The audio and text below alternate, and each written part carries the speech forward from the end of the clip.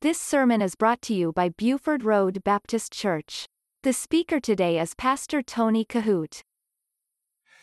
As we start this series on the love of God, take your Bibles with me and turn to 1 John chapter 4. 1 John chapter 4, and I hope that I can share with you some great spiritual truths that you can hang on to today. This is not an evangelistic preaching type of sermon series, but I believe it's impacted with a lot of truth, spiritual truth, things that can embrace you with encouragement and motivation, and that's my prayer. So I encourage you to listen to the Word of God today as it goes forth. We have several sermons in this series, and I pray that it will bless you. I think some things that you hear today can help you hold on in the low times of your life. They are definitely nuggets of encouragement, and I think great motivational pickups if you apply them to your heart and life and refresh yourself with them from time to time. Well, let's begin with this text today in the Love of God series, and I'm preaching this morning, God still loves the world. I want you to think about that. God still loves the world. In 1 John chapter 4, beginning in verse number 7, and we'll read through verse number 10. Beloved, let us love one another, for love is of God. And everyone that loveth is born of God and knoweth God. He that loveth not knoweth not God, for God is love. In this was manifested the love of God towards us, because that God sent His only begotten Son into the world that we might live through Him. Herein is love, not that we loved God, but that He loved us and sent His Son to be the propitiation of our sins. Now, perhaps this morning you do not know what this word propitiation is. It's a big word. It has a big definition. Underline it if you're accustomed to writing in your Bible, and let me tell you what this word means. This word propitiation means that Jesus became our vicarious substitute on the cross. There was nothing anyone could do other than Jesus. And the truth of the matter is this: we're the ones who should have been crucified. We're the ones who should have suffered and died. But Jesus, only Jesus, God's Son, could take our place. And so this word propitiation means two big, enormous things. It means that Jesus became our vicarious substitute, meaning He took our place. But the debt that He paid, the blood that He shed, was the only thing that God could receive or God accepted. So God was satisfied with the payment of sin through the blood of Jesus. He became satisfied. The debt was paid. So when you read this word here, it's impacted with great spiritual truth, and I want you to understand it. It's not a word that we use a lot. Very seldom when we get to places like this, it's mentioned a few other places in the Scripture, but I do want you to know that Jesus took our place. And the debt was paid by the blood of the Lord Jesus that was accepted and satisfied by God. So when you know now the meaning of this word that has a big definition to it, let's read it again with that in mind. In verse 10, herein is love, not that we loved God, but that He loved us and sent His Son Let's understand the meaning. God sent his Son to be our vicarious substitute and paid the debt that satisfied God for our sins. Sent his Son to be the propitiation of our sins. God still loves the world. One of the greatest truths that the entire human race needs to know today is this: that the message of the cross that was prophesied in the Old Testament, and by the way, the first prophecy of a coming Messiah goes all the way back to Genesis 3:15. And from that place, all throughout the scripture in the Old Testament, the prophets preached and proclaimed that the Messiah would come.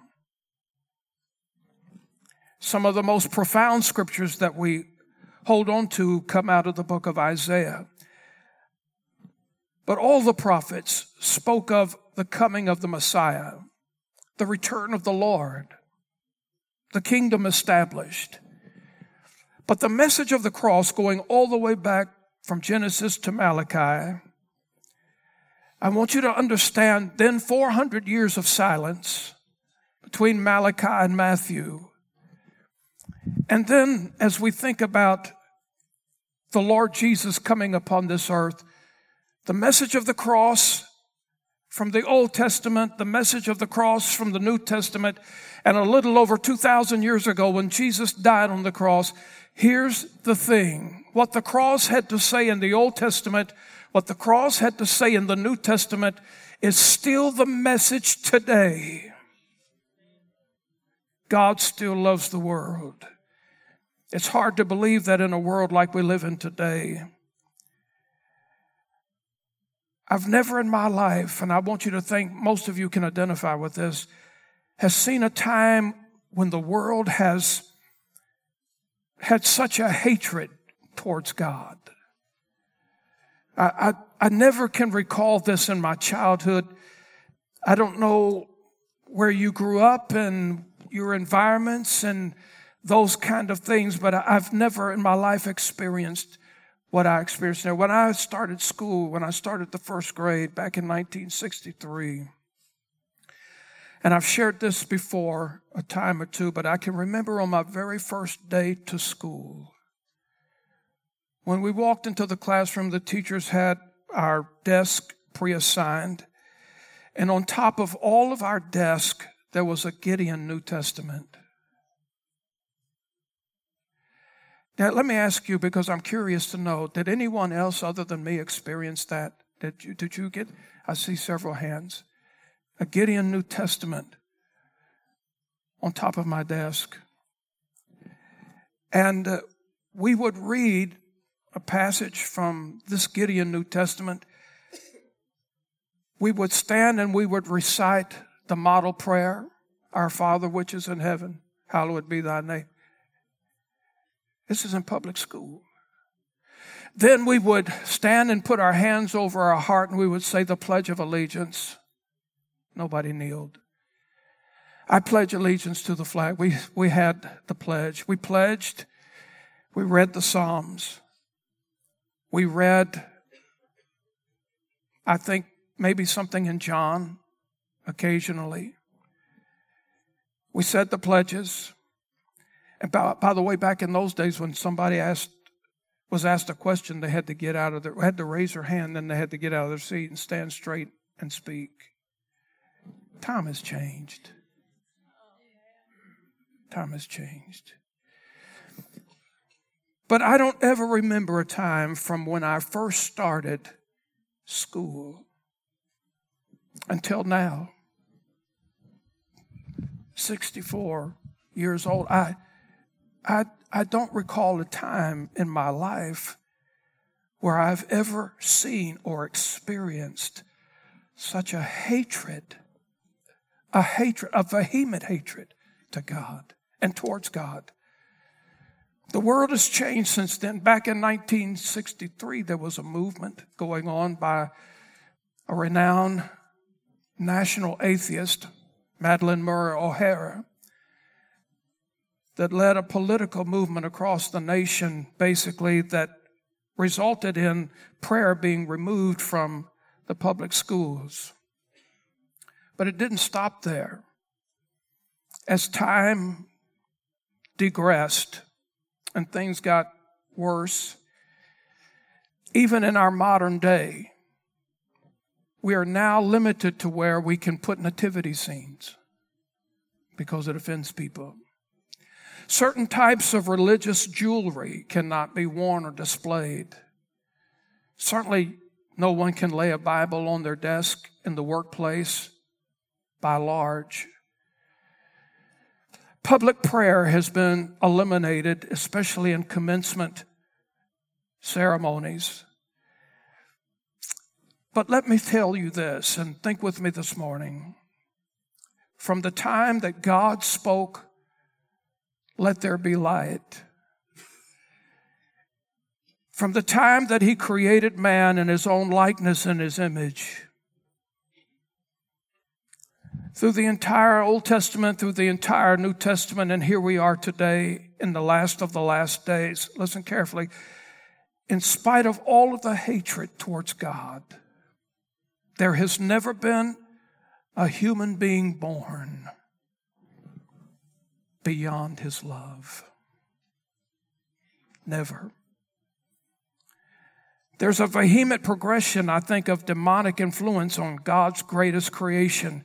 And I think all of us understand that somewhat. The sad thing is this: millions of people all over the world have never recognized His love. In my opinion, there's no greater misreality than not to understand, not to accept, not to embrace the fact that God loves us all. Every last one of us. You know, it's a sad thing not to know His love, but it's another thing altogether to reject His love and to deny His love. Several years ago, I think I told you this before, I was walking in the mall and I saw a teenager and he had a shirt on that said this. He said, "American by birth, Antichrist by choice." It's just a young kid. When I saw that, I began to question, man, what in the world does he have going on in his life? Who's teaching him? Who's training him? Who is the influence with him? And listen carefully. I wonder how many people live from day to day feeling honestly in their heart that God does not love them. I want you to think about some of these things today because I believe it will jart some reality, encouragement with you. There are people that feel today that God could not possibly love them. They really feel that way. You might know somebody like that. Maybe you know a family member. Maybe you know a friend, and they're going through all kinds of devastations, and they're believing, they have convinced themselves that God, there's just no way that God could love them. They're living miserable lives under the mindset that God just, for whatever reason, have wrote them off. I don't know whether being taught that from childhood that there is no God, or because of some kind of shattering circumstances that have taken place in their life, maybe some type of broken relationship, I don't know, maybe health infirmities, maybe perhaps feeling less fortunate than somebody else. I don't know. Some people get out of their beds every morning feeling as though that God has never even acknowledged their existence. But one of the most important facts about the Bible is this: today, as always, God still loves the world. And every person in the world, every single one of us, that profound thought should begin and end each day of our life. It should define every goal that we have. It should govern every action that we take. It should dominate every thought that we have, that we are truly, truly loved by God. And we have to keep in mind that God not only loves us when we're good, God not only loves us when we have received Him as our personal Savior, His Son, Jesus. He not only loves us when we please Him, He not only loves us when we fall deeper out of love with Him. But I want you to understand something today. Get this truth, get this reality. God loves us when we fail. God loves us when we break His heart. He loves us when we disobey Him. He loves us when we drift out of His will. He loves us when we take His name in vain. He loves us when we take Him for granted. The fact remains that God loves us no matter who we are and no matter where we are. God loves us all the same. The Bible constantly reminds us that it's not the will of the Father that any should perish, but that all should come to repentance. There's a scripture I want you to see this morning in 1 John chapter 4, verse number 16. And the word says this, and we have known and believed the love that God hath to us. God is love, and he that dwelleth in love dwelleth in God, and God in him. Now, I want you to understand this a little bit better. There are two important things that we should not confuse about God's love. This is important. Two important things not to confuse about God's love. First of all, we cannot reverse this concept, this teaching, this text. When we take the Word of God out of context and we change it or we modernize it and we lose the important truths. And so here's the thing that I want you to see this morning. The Bible says that God is love, but all love is not of God. Wrap yourself around that today. God is love, but not all love is of God. When we begin to think that all love comes from God, we're headed for trouble. Because you see, there are many different kinds of false loves in this world. There are counterfeit expressions of love all around us. A parent may say this, I'm not going to discipline my child because I love them too much. I pray you've not said it, but probably you've heard it. Maybe somebody has said this, let them learn by their own mistakes. Well, believe me, we're going to make a lot of them on our own. If we've got somebody helping us not to make some, isn't that a wonderful thing?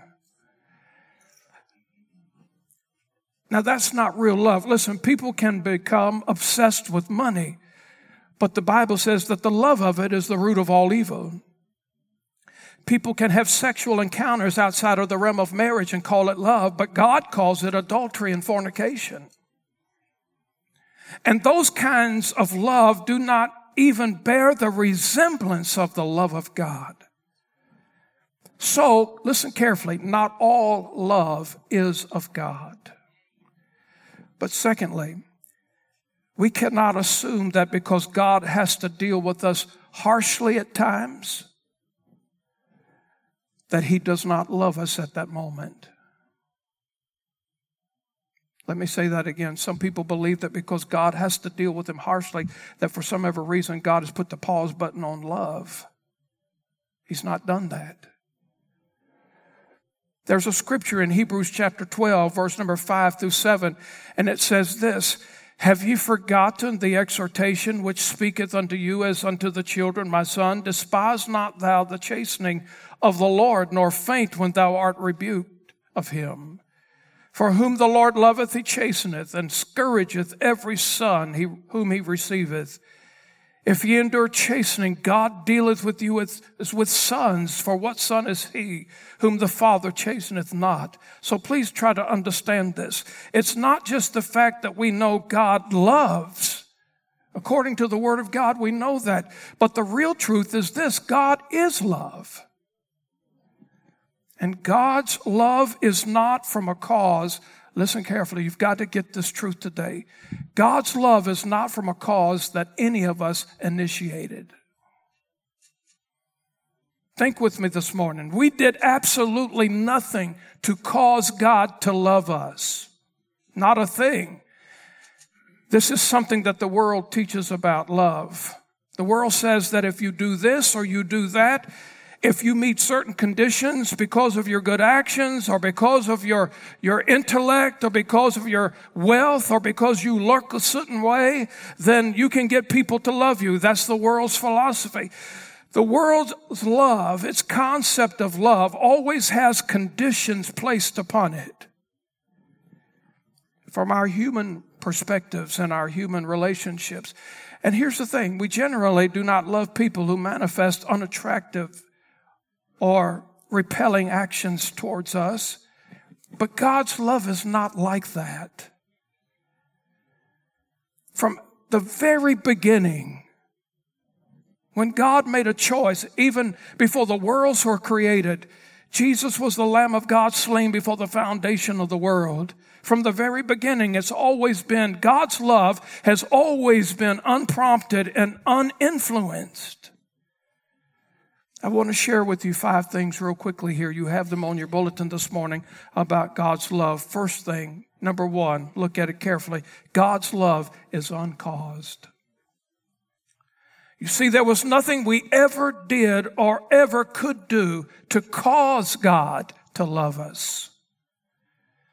And there is nothing in this world that we can do that will ever stop God from loving us.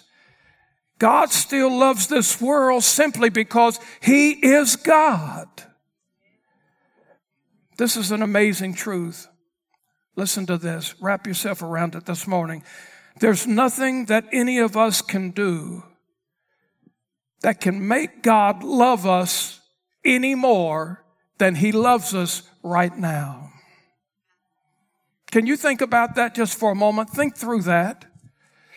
There's not one thing that we can do to make God love us any more than He does right now. Nothing. Well, you say, well, what if I pray my prayers every night? What if I give my tithes? Listen, there's nothing you can do to make God love you any more than He does right now, and more than He always has. There's no greater achievement. There's no greater beauty. There's no greater fame. There's no greater level of spirituality. There is nothing that we have ever done, or there is nothing that we could ever do to make God love us any less than what He does right now. No sin. Listen, this ought to be a blessing to your heart today. There is no sin, there is no failure that can ever weaken the love that God has for this world. In 1 Timothy chapter 1, verse 9, the scripture says this, knowing this, that the law is not made for a righteous man, but for the lawless and the disobedient, for the ungodly and for sinners, for unholy and profane, for murderers of fathers and murderers of mothers and manslayers.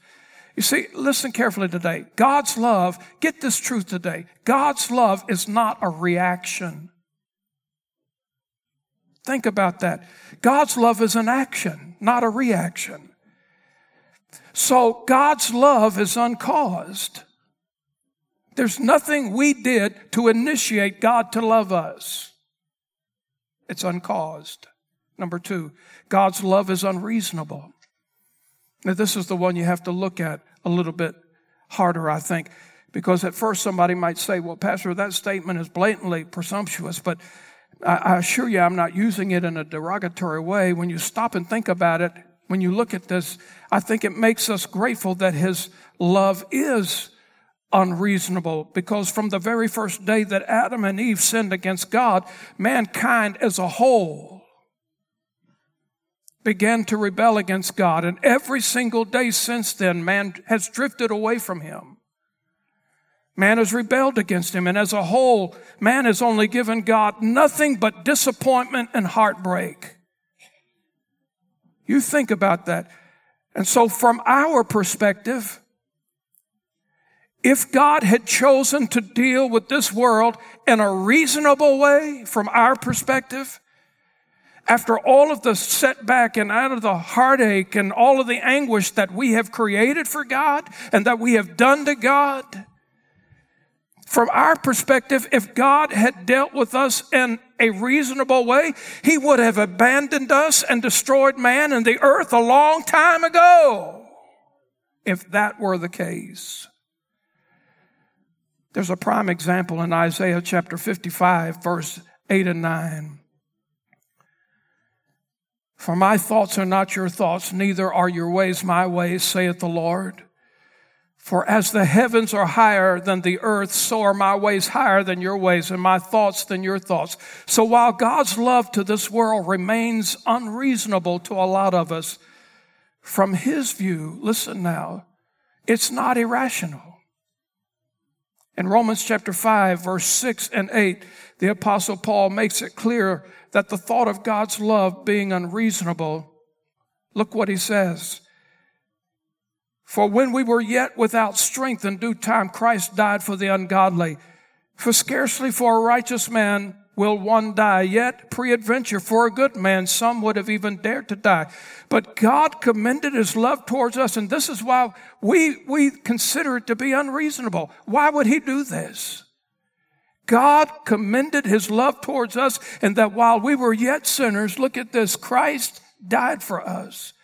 I wonder how many people here today would give their life for a good neighbor. You got a good neighbor that cuts your grass sometimes or bring you soup when you're sick. You've got a good neighbor that gets your mail in for whenever you go out of town on vacation. I wonder how many in here today are watching by internet would give your life for a good neighbor. Or I wonder how many in here today would give your life for a vile criminal. Think about that. I don't know that any of us would do that. We would say absolutely not. And that would be reasonable to all of us.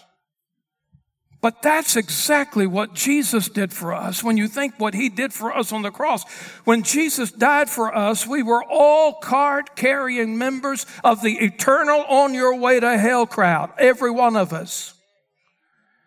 We were all card-carrying members of the Enemies of God Foundation, every single one of us. The crucifixion of Jesus Christ, listen now, was God's manifestation of how unreasonable his love really is to all of us. His love is so great and far-reaching and so overpowering that we should never cease to thank God for his unreasonable love. The Bible says, in that while we were yet sinners, Christ died for us. Number 3, I want you to see this. God's love is unending. I want to give you 3 passages of scripture. Psalms chapter 90, verse 2, the Bible says this, before the mountains were brought forth, or ever thou hast formed the earth and the world, even from everlasting. Look at this. From everlasting to everlasting, thou art God. In Isaiah 57, verse 15, they'll get these scriptures on the screen for you quickly. For thus saith the high and lofty one that inhabiteth, look at this, inhabiteth eternity, whose name is holy. I dwell in the high and holy place with him also that is of a contrite and humble spirit, to revive the spirit of the humble and to revive the heart of the contrite ones. And then in Revelation chapter 1 and verse number 8, God says, I am Alpha and Omega, the beginning, the ending, saith the Lord, which is and which was and which is to come, the Almighty. And so all of these passages that I read you here, these 3, speak specifically of God's eternal nature. You see, God has never been limited to time and space, never. There's never been a human being that has ever stepped outside of time and space. But we can only occupy, listen now, one specific location, one fleeting moment at a time. But God's love is everywhere. He is omnipresent everywhere. God's love existed deep in the depths of eternity before time was ever begun. And God's love is never ending. And the reason why his love is never ending, because he is eternal. Number 4, God's love is unlimited. And some people stumble through this world really believing that God does not love them because of a terrible past. Let me say this. If we're going to be honest with everybody here today, honest with ourselves, honest with God, we all have one. Thank God because you're here today. Listen, and I think I can say on your behalf because you know the Lord is your personal Savior. Aren't you glad that you're not what you used to be?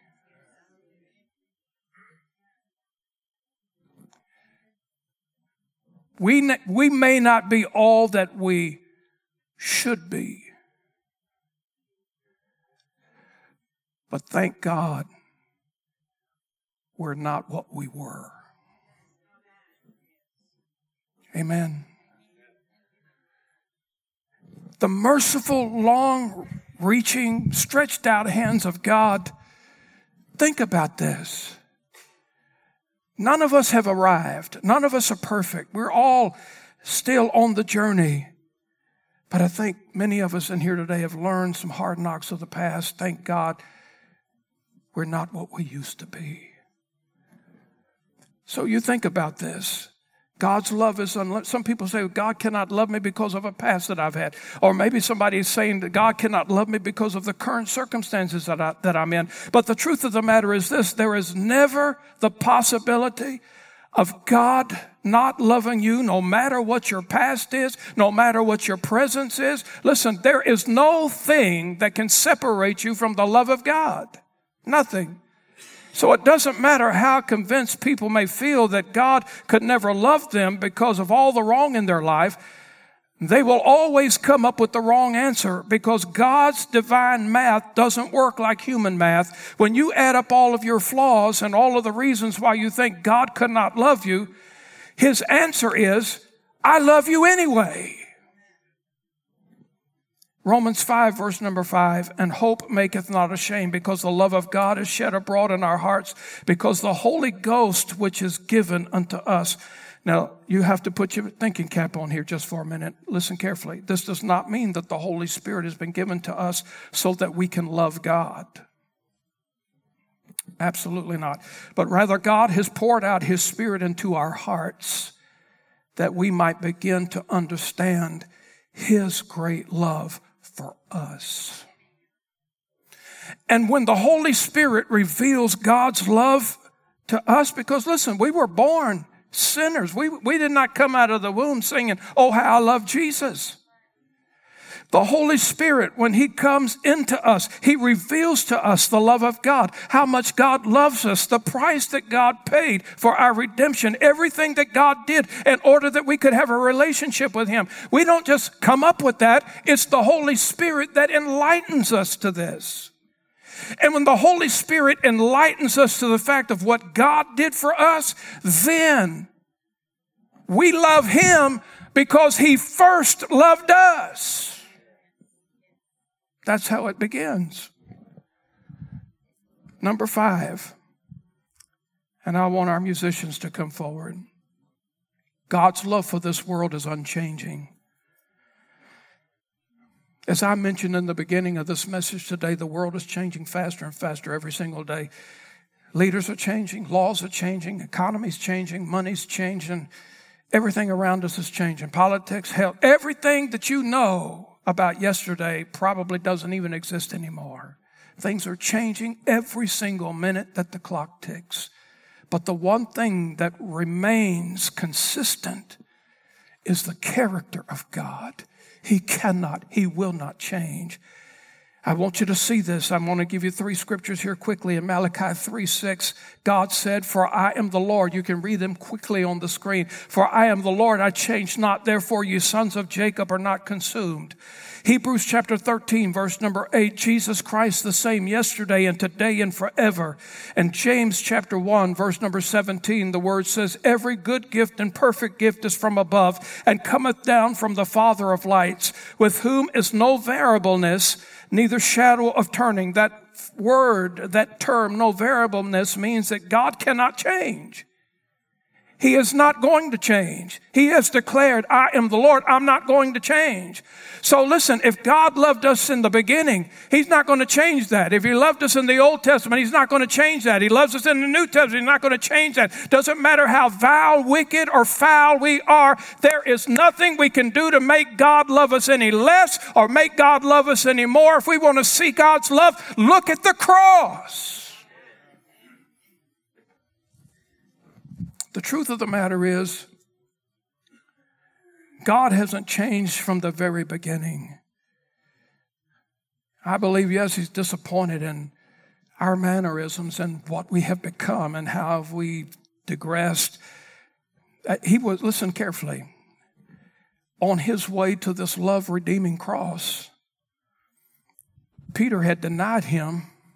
Thomas had doubted him. Judas had betrayed him. And his disciples had fallen asleep on him in the Garden of Gethsemane while he was in the beginning to agonize over his sufferings and his soon coming to the cross. These disciples, this amazes me. And Jesus, you think about what he was going through in the garden, all because of the love of God. Praying and agonizing, perspiring great drops of blood, knowing what was soon to come. And you know what his disciples were doing just moments earlier? They were arguing over who was going to occupy the uppermost seats in the kingdom. And Jesus is getting ready to face a barbaric crucifixion. These disciples were arguing, yet in spite of all of that, in spite of everything we have done against him and contrary to him, he humbled himself. You know what he did? While those disciples, he knew what was going to come in each one of their lives. He knew what was going to happen in each one of their actions. But you know what he did? Knowing all things, he's omniscient, he knows all things. This is what he did. Instead of calling them out by name in front of everybody, even when he excused Judas from the table, he said, listen, whatever you're going to do. He didn't call him by name. He said, whatever, him that I dipped the sop, that's what he said. But he said, do what you do quickly. Those disciples didn't know who it was. They turned to one another and said, is it me? Is it I, Lord? But Jesus, on his way to paying God's redemptive plan of salvation, this is what he did. He didn't say, this fella here, Judas, let me tell you all about him, what he's getting ready to do. And in just a few minutes, Peter, oh man, you've said all these great things about loving me and going to jail for me and never denying me and so forth. But listen, just a little bit, you're going to deny me. And he didn't do that. This is what he did. Knowing all of those things were going to happen, he got down on his knees and he pulled his sleeves up and he washed their feet.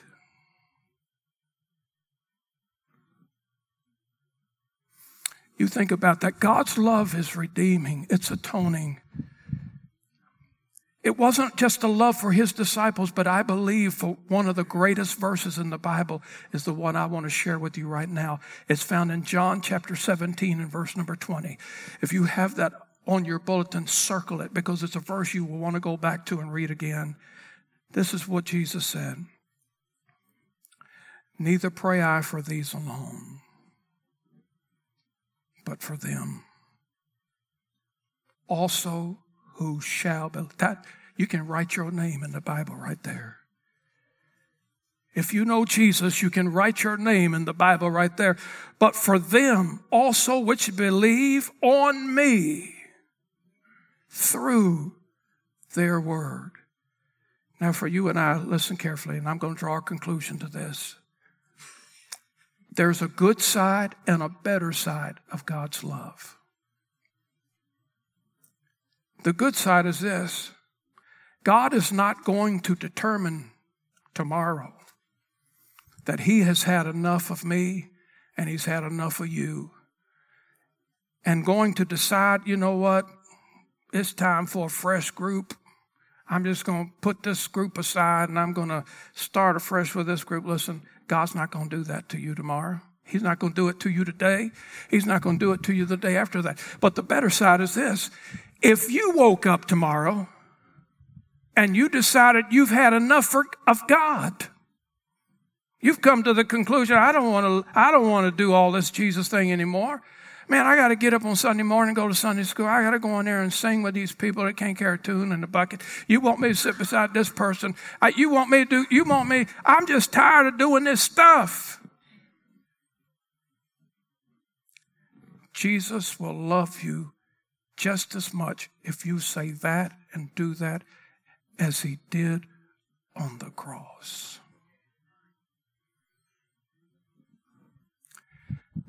That's the better side of it. He's still going to love us anyway, in spite of everything going on.